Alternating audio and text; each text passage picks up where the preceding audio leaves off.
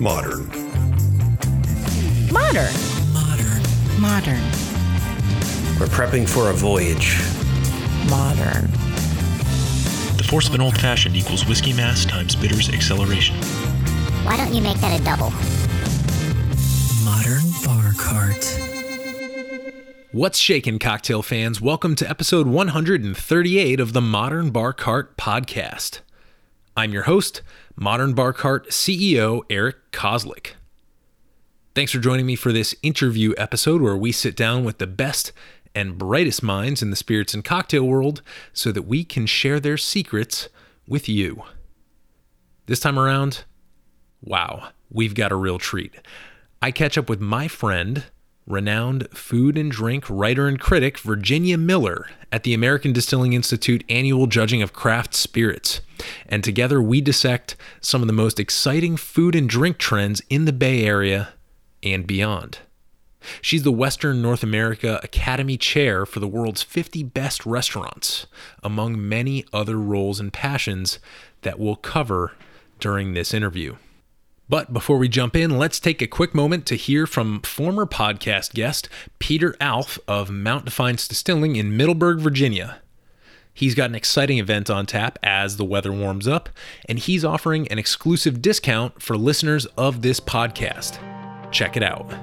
Hello, Modern Bar Cart listeners. This is Peter Alf from Mount Defiance Cidery and Distillery. I wanted to share with you a great event that's coming up in June, the Middleburg International Absinthe Festival.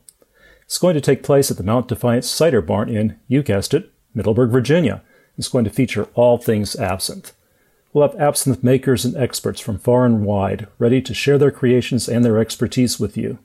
There will be seminars by folks like Ted Breaux, founder of the Jade line of absinthes, who will talk about the history of absinthe, and Brian Robinson of the Wormwood Society, who will teach you how to select an absinthe at the store and then how to prepare and evaluate it. Live music, food, and much more will be going on. Check out the ever-growing list of participating absinthe makers and other exhibitors at absinthefestivalsusa.com. That's absinthefestivalsusa.com, where you can also buy tickets for this awesome event. Thanks for listening, and I hope to see you this June in Middleburg. We're going to play this reminder one or two more times between now and June, but the most important piece of information is that if you head on over to the link in the show notes page and purchase tickets, you can use the coupon code MODERNBARCART, all one word, at checkout to receive 10% off your purchase. That means just because you listen to this podcast, you get savings. Easy as that. This is going to be a great event. I'll be there along with some other great friends sampling and selling cocktail mixers and mingling with the crowd. So come on out to Middleburg, Virginia in early June to chase the green fairy with me and a bunch of other folks who love flavorful, handcrafted products. Thanks for being a good sport about that announcement. And you know what? As a reward, let's take a moment here so that you can make yourself a drink. This episode's featured cocktail is the Death in the Afternoon. You know, as I was thinking about absinthe based on Peter's note and my West Coast road trip, my chat with St. George Spirits distiller Lance Winters about Hemingway, you know, the Death in the Afternoon just seemed like an appropriate cocktail to feature here. To make this refreshing drink, you'll need 1/4 to 1/2 ounce of absinthe. Use the real stuff. And if you're here in the Mid-Atlantic, consider using some of the beautiful products from Mount Defiance or 10th Ward Distilling. And then dry, sparkling wine to top. Make sure it is super, super chilled. That's it. To make this drink, you take your absinthe, you pour it into a champagne flute or a white wine glass, then slowly top it up with chilled, sparkling white wine. If you're really ambitious, feel free to throw in a dash or two of bitters before you use that sparkling wine.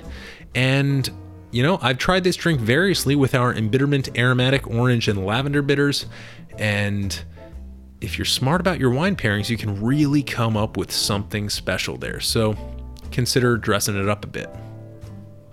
I love the Death in the Afternoon because it's a practice in elegance, not just simplicity. Because you have such a vibrant selection of dry sparkling wines from around the world, and because the US has been experiencing a rebirth of absinthe culture since it was re-legalized, you've got some real choices on your hands. Yes, you can pick up the cheapest versions of these bottles, but if you're someone who cares deeply about flavor, you can put in a little thought and really push this elegant drink to the next level.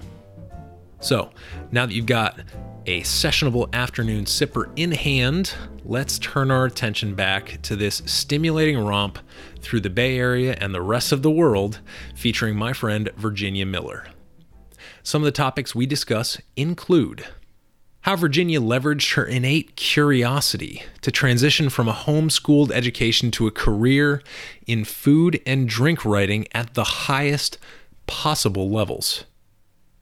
How to train your palate to like everything, even those things that you might have grown up really hating or, even fearing.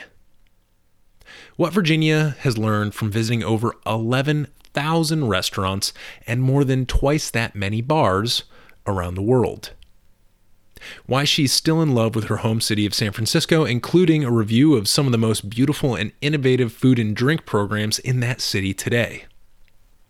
What it means to elevate food and beverage beyond local offerings, including a metaphor that involves taking apart an engine. The simple, elegant appeal of rhubarb gimlets, kimchi oysters, and much, much more. My favorite thing about Virginia is that she's someone who is so thrilled to make really close, intimate eye contact with food, drink, and the people who make it. Her career is almost impossible to summarize in less than 5 minutes, but what we're going to have to do here is let her experience with Zagat, Liquor.com, Whiskey Magazine, and dozens of other top-class publications pave the way for the wisdom she imparts in this interview. Virginia is a polymath who, like all great thinkers and technicians, elevates both the medium and the artists who create it. And to me, that's what makes her so special. I hope you enjoy this tasting menu of a conversation featuring the eloquent palate and grounded wisdom of my friend, Virginia Miller. Virginia, thanks for being on the podcast. Thanks for having me, Eric. Wow. We just wrapped up some intense spirits tasting. Yes. I think it seemed to me a little even more intense than last year because we didn't even really move into the third day too much. Like we did almost 3 days worth of tasting in 2 days. Exactly. So I'm a little fried right now. I'm really fried. And especially because what we're going to talk about here is we're going to talk about some of the global perspective that you gained through traveling and working through a bunch of kind of like review organizations who are basically put in charge of telling people what the best bars and restaurants in the world are. So you're on the go. You came here from China and Canada, right?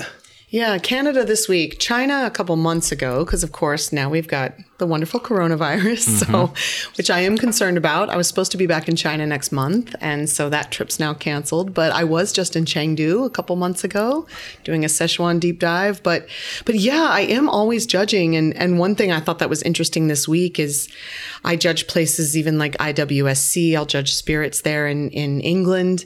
And the last couple of days, we've run a lot longer. Like those days at IWSC, we'll kind of do like a 9 to 4 kind of thing, long full day. But we've been going this week, 9 to 6 or later. We've had a lot of spirits, over 1,000 spirits to get through, or roughly.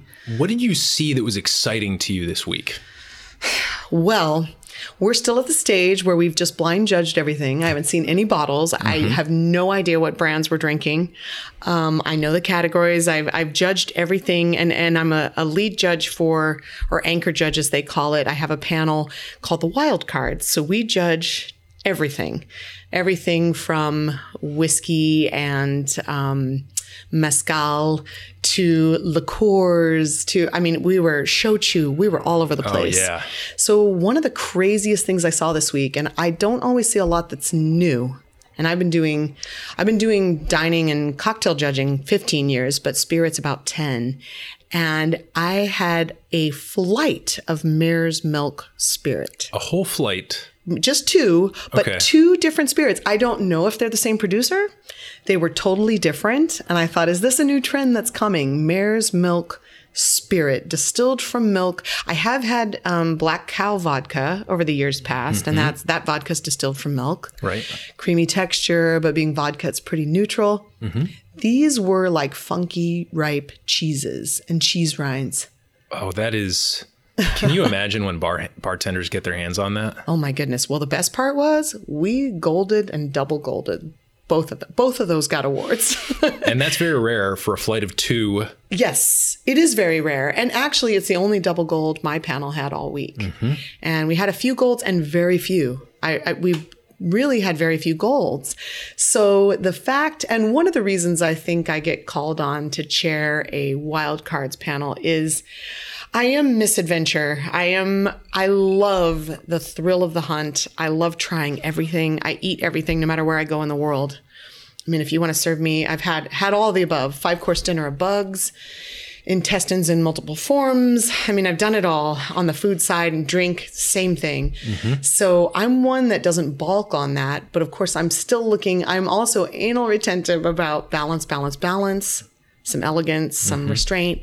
And these mare's milk spirits, whatever they were elegant and restrained. One of them was a really approachable cheese, and the other one was like drinking rinds and blue cheese together. And I, as a food and drink writer and critic these 15 years, my first thought was, okay, this with the cheese course and a tasting menu, or with a mushroom course would be mind-blowing. It was earthy yet silky with the milk. And so that was one of my most exciting discoveries. That was the most exciting discovery this week, I would say. I love that, because we get people who are they're basically the top of their field in whatever, in brandy, in whiskey, in whatever. Yes. And they're these people who you sit next to them and something comes out of their mouth, and like I'll look over and I'll be like, man, it just makes you feel small. Yes. Not small in a bad way, but small in like, wow. Exactly. This type of knowledge is attainable. Exactly. But the way that you're approaching this, and I love it. It's actually more my style.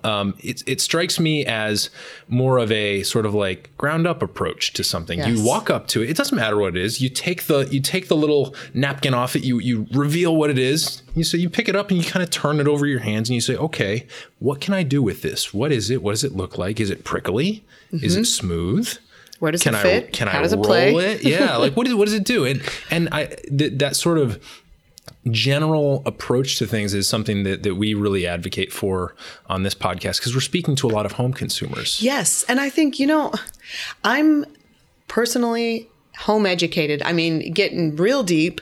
I was homeschooled, moved across the country at age 18, 6 weeks out of homeschool, fully self-supporting. Moved from New Jersey, just outside New York City, back to California where I'd been as a kid, and then kind of made my own life in San Francisco and became a food and drink writer really through the back door, through passion. And I always thought, I dreamed of being a writer since I was 5, but I always thought, I won't have a chance without a college degree. And I couldn't afford to go to college. And I was just working all the time. But passion and knowledge does get you somewhere. It can. And I find that it is exactly what you're talking about. It was that curiosity of just, I want to try everything. I want to know everything. And I don't mean know everything like be able to control it or manage it, but I'm just constantly curious. So I have followed every rabbit trail. And I think my best education has been to try everything. If I can taste 500 Gruner Veltliners, I should probably taste 3,000. And that's kind of been my approach. It's just keep everything that comes in front of me. It's a rule when I'm with friends, when I'm with colleagues, whatever table I'm at, the only rule is I taste everything. And I've done that for so long. I've done that for 20 years now. And that's how I got my palate. That's my greatest education, is to just say, all right, I'm ordering one cocktail, but I'm tasting all 10 of my friends' cocktails. Give me a straw, whatever we need to do to keep it healthy, but I'm tasting everything. Give me a bite of every dish. And I think that has been my greatest education. And that comes from just a curiosity to even things I've hated. And I've been editor of many different places over the years, but when I was editor at Zagat for a few years, they at one point wanted kind of a national essay on whatever we wanted to write about. And I wrote about being able to train yourself to like everything, because I believe it's possible and I've done it. And so even things I hate, and that as a child, which were many things I grew up hating, even through my 20s, I trained myself to like, and I came around to. And I feel like there's something that often happens where people will tell me, especially with things like we're doing this week, they'll go, well, taste is just subjective anyway, right? It's just what you like versus what I like, and we're all different. There's some truth to that, but I feel it's kind of like learning an instrument. And I was a music girl too, and loved to sing and took voice lessons and all those things. I have a mediocre voice, but I could make it better. And for those years I took lessons, I did make it better. And I think the palate's the same way. You can train yourself. And I find there is a universal language. Mm-hmm. When I meet my kindreds, when we get in a room with all of us, even whether it's the rum person next to the brandy person, next to the gin person, certainly there's a geekiness level, but there's a certain growth that happens over time to your palate, where funky and oxidized, bitter, as we experienced with Amari, flavors you might have been scared of before become approachable, even coveted. It's not everyone's favorite, mm-hmm. but there's a point where you break past that prejudice against it. Mm-hmm. You know, we're wired to resist bitter, right? But then Amari lovers chase it. And I think there's a point when you break through that, we're all speaking the same language. Mm-hmm. And I have learned that it's almost, as someone who's on the drink side, my first passion is spirits and cocktails, and that's my greatest knowledge. I'm a big wine and beer geek too. And I find when I'm with Psalms, they think I'm a wine person. But there's that point where thousands and thousands of each variety later, we're speaking the same language. Yeah. And that's not even my first area of expertise. I write about it, and I've written about it a long time, and wine pairings with food are crucial. It's life's blood. It's crucial to a great dinner or tasting menu or Michelin level restaurant. I look at the wine list as much as the food, mm-hmm. but I judge in spirits and cocktails. That's my first love. But we still speak the same language. So I think it's trainable. And again, we're talking no education, home, passion, taught. I think I just had an insatiable hunger. And that's how I got here. And I still pinch myself how I got here. Yeah, when you're sitting next to some of these people, that is a necessary thing to do, because it's, yes. On one hand, they are real people. Of course. But on the other hand, they are incredible people. Yes. And that's my other privilege, is I've gotten to learn from some of the best over the last 15 years. I've mm-hmm. been able to be places and be judging with the best in the business. And mm-hmm. of course, that's another part of my education for sure. Yes. Yeah. I love the way you're talking about flavor. One of the things I like to say about flavor is that it's my favorite way to participate in the universe. Yes. I love it. It's one collection of molecules taking another smaller, different collection of molecules into itself. And in that way, it's, everything's being changed. And so it's the universe participating in itself. Exactly. It's how the universe flows. This is the microcosm of what's happening everywhere. Exactly. And so it's my favorite way of doing that. And I think the way that you're talking about, at a certain point, you break through and that universal language becomes very clear. And so, it's very hard. There's something ineffable about judging at a competition like this. And I'm trying to communicate that to our listeners by, sitting down with a few judges. But beyond this ADI, when I think of you, I think of you as the sort of Carmen Sandiego of food and drink. What are some things you've been seeing in your recent travels that our listeners at home either A, might not be aware of as kind of popular things in other places, or B, might want to be on the lookout for next time they either go into the liquor store or sit down at their favorite cutting edge restaurant? Yes. Well, here's the challenge, and the fun part is the joy and the gift of my work and where it's gone is that I'm able to go to all continents really, but Antarctica. I haven't traveled there yet. Not sure what food and drink is happening, but slushies. Yeah, exactly. Warm it up and make slushies. I see lovely slushies. There are different movements and levels that a continent, a country, a state a city. Yes. So there are things that are happening that I see in the world that, as someone who grew up in suburbs of New York and LA, but my chosen home is San Francisco as an adult. San Francisco's much smaller and often far more progressive. A lot of the things I see in the world, San Francisco was doing 30 years ago, and that's how I got schooled. That's another part of what really raised my palate and raised my game was moving to San Francisco. It's such a tight, as only 7 by 7 miles. It's this tiny city and region. It's a much broader region with Napa, Sonoma, and all the many wine regions well beyond those, Mendocino, Santa Cruz Mountains, all these incredible wine regions we have well beyond. It's such a tight palate and progressive palate that I really got schooled there. So part of it is, okay, I see these things around the world and I think I've seen that at home ages ago. Another part of it is, okay, this is finally hitting Asia now or South America. So I try to judge things in context and get excited about it in context. And also, just because the trend has happened in America, let's say already in the Americas, and it's now happening in Asia, it often has a different iteration or a different twist. And so I get excited to see how that will play out. Yeah. And I love seeing a local angle. I hate going to my umpteenth, bar where they want to serve me a Boulevardier and I just want to roll my eyes and go, the Old Pal's always been a better cocktail and less sweet anyway. As if you want a variation on a Negroni with whiskey, that's also classic. It's just a better cocktail. Don't serve me another Boulevardier. I do get bored by some things, but I love seeing even a classic with a local twist and spirits with a local twist. And so I still find, even when I feel seasoned and old already, that I've seen a million things. I guess we should give context in that I've just kind of last year passed the 11,000 mark on restaurants I've visited around the world and double that of bars. Wow. So sometimes you can think you've seen it all, and you have. This mare's milk thing was fresh this week, but you really have. But at the same time, I haven't seen it in that country. And so when I talk about trends, as it were, I kind of have to put it in context. Again, being so proud of my home city that I didn't grow up in, but just, like I said, completely schooled me, even as someone that was by no means, I did not grow up provincial. New York and LA are the most populated cities and regions in the country. But it schooled me in such a way, even now, I still see things there I haven't seen in the rest of the world. For example, True Laurel, a bar that opened 2 years ago, or roughly 2 years ago, from a whole crew of Lazy Bear, which is one of my favorite fine dining restaurants in the world, really. It's a 2 Michelin star, incredible, very unique experience where you almost have like a dinner party experience upstairs looking down over the dining table. Then you move down and sit at a communal table. Very playful, unique, but just exceptional. Former lawyer turned chef, personal passion as well that drove him.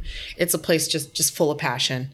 Incredible vintage wines, incredible cocktails, lots of carrot eau de vies from Austria and other things I geek out about that are too expensive for most people to play with in cocktails, but they do it there. So those guys decided a couple years ago to open a bar, and that made me very happy. And so you take that 2 Michelin pedigree and you put it in a bar, and it's brilliant bar food. And they're former... I had the oysters. Yes. Yeah. Right. It's the incredible. Kimchi, they took kimchi, they shaved it up, they froze it into ice, and then they shaved it over the oysters, which was like, that's a brilliant way to manipulate kimchi, which is itself a manipulated product that requires fermentation. Yes. Come on. Exactly. And if you just put kimchi on that oyster, it's going to be clunky and chewy and break up the silky texture, but you put it in ice and it stays silky. It stays cool and cold. It's genius. They're that way. That's their kind of bar, that's their bar food. The place is casual, absolutely casual, hip but casual. And Nicholas Torres was the bar manager at Lazy Bear those years, and he opened the bar, and to this day, still, if you want to geek out and ask what's going on, it's there. If you don't want to, it's a pretty basic looking menu. They're not getting too fussy, but he'll be the kind of guy, from the beginning was doing like a fermented Shinko tonic, and it'll be a simple 3-ingredient drink, but one of those ingredients he spent quite a bit of time on, and it's ingredients you don't often see a lot of places. There's a few bars in San Francisco like this, but he will do like a rancio wine based cocktail. It's low proof, it's oxidized, it's interesting, it's funky, but it's not another sherry cocktail, although I love my sherry cocktails and I'm crazy about them. And one of the best sherry bars historically has been in your city, in DC, Mockingbird, yes? Yeah, it's still on the... It's not open anymore, unfortunately. I know it was supposed to reopen. Yeah, at some point. it turned into the Derek Brown pop-ups. Gotcha. I should say the drink company pop-ups. But Chantal, who is kind of the driving force behind that, does this amazing thing in DC called literary cocktails. Oh. So for those of you who are listening in the DC region, which is many and legion, definitely hit up her. Her handle is at Shinobi Paws. We'll stick that in the show notes. But she does this weekly reading series where she'll actually read the book, and then she takes that research that she's done, and it's usually fiction or art or poetry or something that's it's not like, salt. She's not reading salt and then making salt cocktails, but she'll take that and she'll make a whole menu of the original cocktails about it, like every week. Oh my goodness, I love this. It's like a creative process that is just incredible. So she's still around doing amazing things, and there's a ton of sherry on that menu usually. Beautiful. Thankfully, yes. Carrying the tradition on, because that was a great pioneering sherry bar. But yeah, and I love, as a literature buff and a big reader my whole life, I love the literary focus too. That's great. But so I'm all about that sort of thing. But a lot of people still don't use rancio or those type of wines, and it's just kind of the next geeky frontier of some of that. So he'll do cocktails based with that. He will take things like California guava and if I remember right, ferment it and turn that into a wine, and it ends up being this acidic, floral, clean, lean wine, not fruity, but very floral and aromatic. And he will make a cocktail then based out of that. I mean, it's just the level of care and detail, but also creativity. You just don't see drinks like that elsewhere. And it's funny, you just brought up salt. That also made me think another guy here in San Francisco, Michael Kudra at Quince, which is a 3 Michelin star restaurant. He has the luxury and the blessing there of being able to, have all these vintage Amari, vintage Grappa, vintage vermouth, and he'll make cocktails out of that. So it can be very decadent.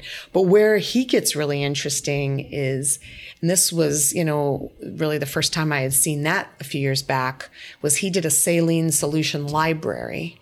And, people do saline solution in cocktails. Again, I've seen that in San Francisco over a decade ago. That's not new. I understand salt in cocktails is not new.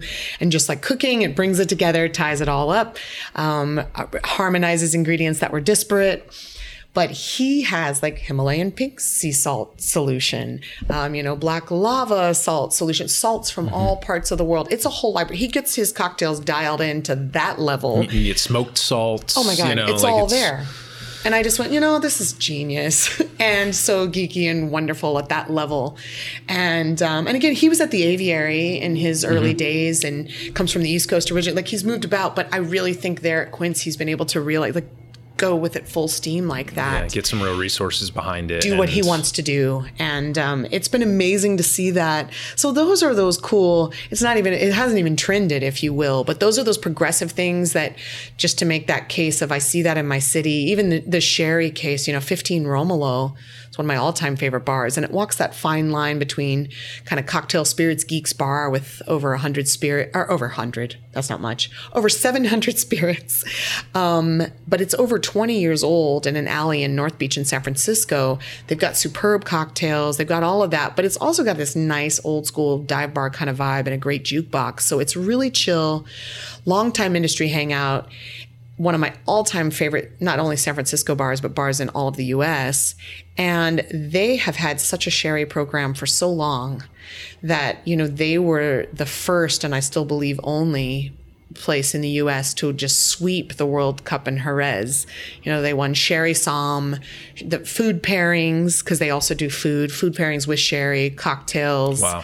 And yeah, it's amazing how progressive, and it's in typical San Francisco form, just quietly chill, doing that for so long. And again, as someone that my parents were still just outside New York City till just a few years ago. Someone who's always back in New York and LA and the rest. I never saw sherry in New York till many, many years after they were doing that. It was already huge in San Francisco. So it's a place that's very progressive. Same thing. They were the biggest drinkers of Fernet long before the rest of the world, 20 years ago kind of thing, 15, 20 years ago. So it's one of those things that they always seek the next palate thing. So that's it. It's a place where I immediately felt at home, and also it kind of egged me on. But where I've been so many places lately, it's hard to know where to start, where I could share trends. In the last 6 months alone, I've been everywhere, as I mentioned, from Chengdu, China, to Sicily, a few weeks in Sicily, to Singapore, Paris, back in Paris again, back in Vancouver, just so many places, Ontario, and let me just pull a US trend cities. out of what you've said. Because I am seeing something that is kind of a through line. First of all, we're going to put a link in the show notes page to our interview with Chantal about sherry, in case anybody needs a little refresher on sherry. That was great. I think the through line for me with what you're saying, the places that you're describing and the method that they're using, so DC industry people who are listening, feel free to reverse engineer this if you want to. But what I'm hearing is that you're really identifying people who are taking something that's intentional, right? So you go back to the Boulevardier. Yes. Boulevardier with a local spirit, like with a local bourbon or a local rye, and maybe a local Amaro. Shout out to Don Ciccio in DC. And Don Ciccio is my favorite. I have interviewed him, done multi-page interviews from the early days when he opened. So I just want to say shout out to that. That is my favorite. Francesco's amazing. And that whole line, I have so many. The C3 on, I have so many favorites in that line. But so that's almost expected now. Yes. It's almost expected that you have a local spirit, of course, and a local modifier with it. That's really not advancing the conversation. But what you're describing, these places, and I got to sit at the bar and watch it at True Laurel. What you're describing at these places is somebody who's going beyond just local liquor and local modifier, and they're deconstructing what the end product has to be. It's almost like taking an engine apart. When you take that engine apart, it's laying out on a blanket and all these little pieces, and they're getting into all those little crevices, cleaning it perfectly, painting it whatever color they want, and reassembling it to make this product that is exactly what it was when it came out of the car. Yes. But now it works in a way that's not only effective, but it's beautiful because they've considered every step of that process. And I don't know personally how you reverse engineer that, except sweat and toil, like mental toil as well. Yes. And I think there is a point of getting out of your head and getting out of the expected and what's local. I think, again, I didn't mean to make this all about San Francisco, but I see so much of it here first. And when I think about some global trends, it's still not as progressive as some of these things I want to share with you. Danny Louie, another great longtime Chinese San Franciscan born native. He has had some amazing bars and menus over the years. He was doing incredible baijiu cocktails. I think when I was Zagat editor again, this is probably 6-7 years ago, I was writing about his baijiu cocktails. And he wouldn't just do funky, savory cocktails. He would do fresh, melon, refreshing, light, easy, where it was just this hint and show the range of what you could do with baijiu. But he's been at Mr. Ju's, running the bar at Mr. Ju's for years now. And that is a Michelin, one of the many Michelin star restaurants in San Francisco. That's just a Michelin star Chinese restaurant, modern Chinese. And he will, even with his martini, it's Dungeness crab shells steeping in the gin and the vermouth. It's, you get it. It's beyond just, can we put some oyster essence in here? And I'm all about all the briny, good, the seaweed gins, which again, I saw here years ago as well, all from seaweed in the ocean right here. That sort of thing. I love all that sort of thing, but he'll take it the next step further and go, well, let's do Dungeness crab. Let's put these, let's literally decompose a crab. And, then you're kind of talking, waste free. How can we use our refuse and our waste? And it's it just keeps making things give a little bit further, a little bit longer. And he'll do that. And then suddenly we've got, briny and crabby and funky and good, and it's local and it's interesting, and it's only indigenous crab season, which is over the winter and early spring for us here in the Bay Area. And it's just a joy. So there's many ways. I think you got to just kind of get out of your head. Yes, there's a local story to tell. And I think that's one aspect. But it's beyond just subbing out classics for local spirits. Like you said, I think there's deconstruction involved. Deconstruct it, rebuild it. I know molecular became a dirty word in the dining world and the cocktail world, but I'm still all for it as long as the taste is there. It's reimagine it, rebuild it, just like you said, just like that car. Get under the hood, play with it, and then what comes out? This is when it can get really exciting. Even when I think of roughly 9 years ago, when I did a couple weeks in London. And I've been, many times since, but a couple weeks in London going to a ton of bars and restaurants. And I was at Beefeater and I was back at the time at Tony Conigliaro's lab. And one of the best things I ever had that whole time was a rhubarb gimlet. Made it with Beefeater, but and this was all using expensive, fancy equipment, which I get most people can't afford to have, but they rotovapped that rhubarb, just that intense, beautiful, tart, gorgeous flavor of rhubarb with the gin, with some bitters. It was simple, light pink, gorgeous, and I just felt like I was drinking rhubarb with some botanicals. And I mean, that's another one of those things where there's probably other ways to play with that, but the purity of that was just mind-blowing. It's almost a decade later, and I have had, if I've been to over 20,000 bars, I've had hundreds. I've tasted hundreds of thousands of cocktails, because some of those bars I might taste 10 or 12 in a sitting easy. Yeah. And I still remember that cocktail. Yeah. I still think about it, as just perfection, pinnacle.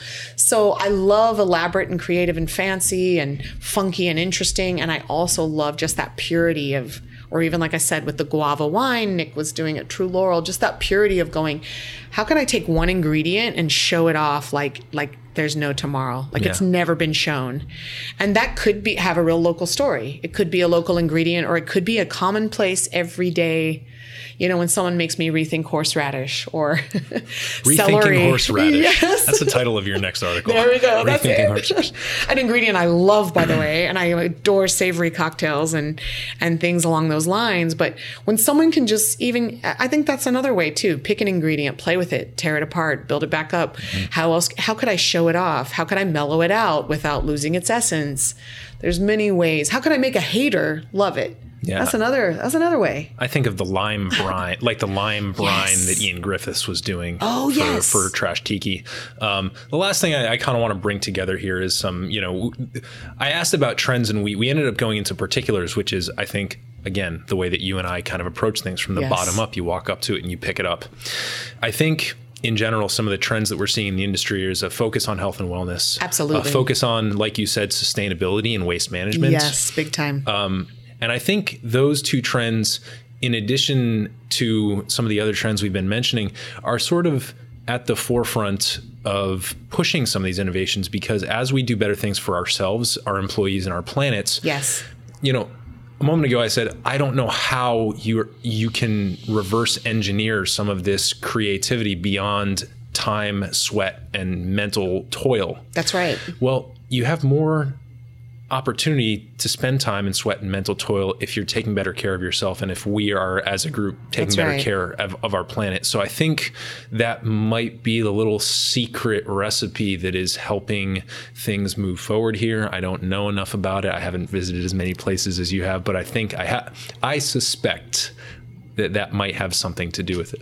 I think so. And I think that it's not just long-time people in the industry, although I'm seeing a lot of the waves being led by those who have been long-time, and like myself as well, we've been around the block, and you realize, the first couple years, I was just going nuts, this is my dream come true to do this as work and to write about it, and every tasting menu, and let's gain that 20 pounds and do that whole, and then you realize the longer it goes on. I can't do that every night. I can't get up and work another 12 hours tomorrow on the computer, writing articles and deadlines and then go out at night tasting and get drunk. I can't do that. Yeah. And then do it again the next 7 days. I can't do it. And so the longer you are in it. So sometimes I do see there's new young people doing innovations. And then there's also a lot of wisdom from people that have been doing this the last 10 to 20 years. Jennifer Kalau is another one who comes to mind, who many people know for Small Hand Foods. I mean, she does the best bottled orgeat in existence that actually tastes as close. I've made orgeat myself, and it's so much work, and it tastes as close to homemade, fresh, bar-made and bottled as can be. But she's also for a long time, ran also another very unique, progressive, one-of-a-kind bar in San Francisco called Interval. I went there as well. Yes, and she has a new one now in Oakland. Here's How. But she also sadly won at the Perennial, which was for the few years it was open, the most progressive environmentally forward restaurant in the world, in San Francisco as well, down to aquaponics farming and all that. She was doing the bar program, and even just her reusing ice, which can sound kind of crazy in terms of you shook it up and isn't it, it's got the cocktail. She had a whole program to try to minimize the use of ice, and led the charge on getting rid of straws before that became a law in San Francisco. Now we can't if we wanted to. We have to come up with other forms of straws.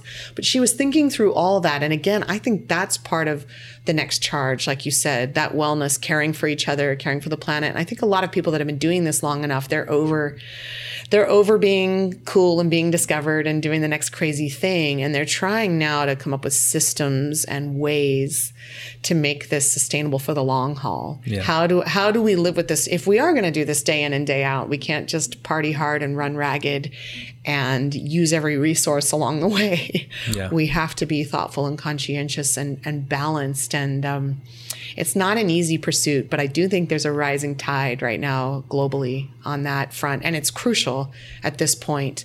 But I love seeing that from the bar world, because I think some people from a distance, and even the way I grew up where drink was absolutely bad. And I grew up in a teetotaling household, so It's funny I do what I do.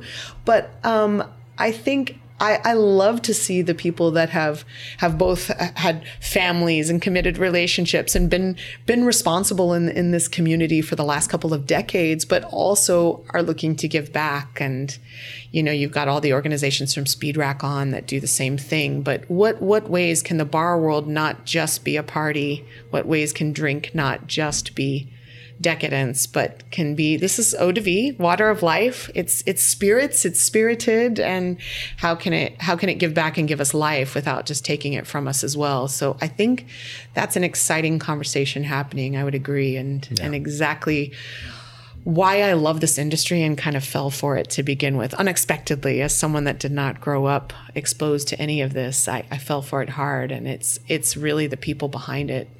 And that comes out in just the sheer number of names. And we're going to try and put those names and those establishments, we're going to aggregate them, get them in the show notes page for people, so that if they visit California and San Francisco, they can check some of that out. But importantly, how can people follow you digitally so that they can see your travels and enjoy them vicariously as I do? Yes, please. Thank you. My own site, which is honestly how I got started, it was, I guess you could call it a blog. At this point, it's me linking to, I have columns at over 60 publications around the world. I do a lot of international European publications as well. I write every issue of Gin Magazine in the UK and these type of things, Cocktail Lovers in the UK, along with, I've been a liquor.com, one of their main writers for many years. That's just the drink side. Then there's the dining. So these days I basically link to all my articles on my site, but it's the one place where it's kind of easy to go and just find all that there, what I'm writing in a given month. And it'll be my recommends in dining and drink and bars and spirits around the world. And I travel about half of every month. So though I will give you endless resources for the Bay Area, I do just as much everywhere else also. And it's called The Perfect Spot. theperfectspotsf.com, because way back in 2007 when I started it, the perfect spot was taken. So it's not just SF, but if you Google the perfect spot, you'll find me, no problem. And that is my handle. The perfect spot is my handle on Instagram, Facebook, and Twitter. And I'm constantly posting travels and tastes and best ofs and, even bottle recommends and spirits, as well as bars and restaurants. I do judge, I'm a chairperson for World's 50 Best Restaurants and other, many other restaurant and dining awards, as well as bar awards and spirits. And so I'm just always sharing a lot there, just a great love, a lot of day to day. I'm tasting this. Here's what's happening. This place is amazing. This dish is amazing. This particular drink. So please, I'd love to have you follow along, and thanks for having me today. Yeah, we've got a bar calling our name and yes. Hopefully a sunset. Yes, a beautiful sunset over my city, over the bay. Yeah. That Journey song wasn't for nothing. No, when the lights go down on the city. Virginia, thanks so much for sharing your insights and for being a guest on the podcast. Thanks, Eric. Thank you.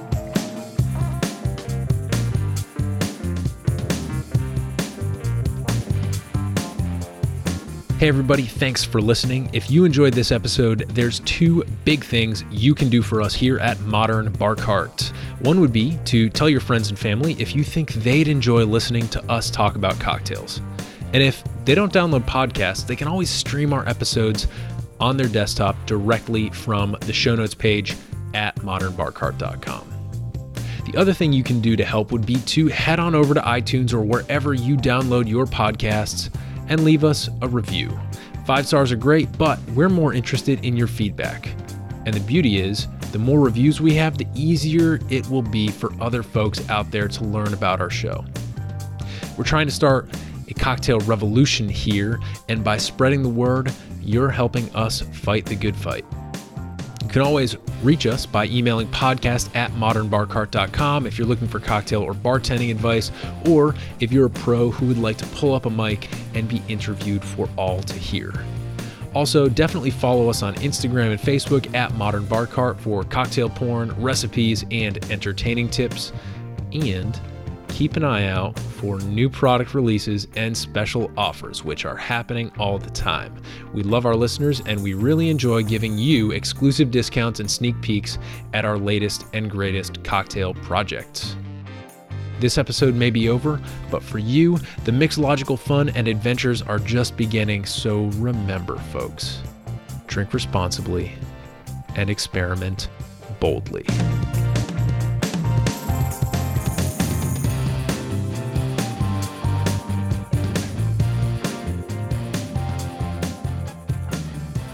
This episode was made possible with editing and production assistance by Samantha Reed, spirits, cocktail, and fine dining insights courtesy of food and drink writer Virginia Miller, and a little bit of interview magic by yours truly. This has been a Modern Bar Cart production, copyright 2020.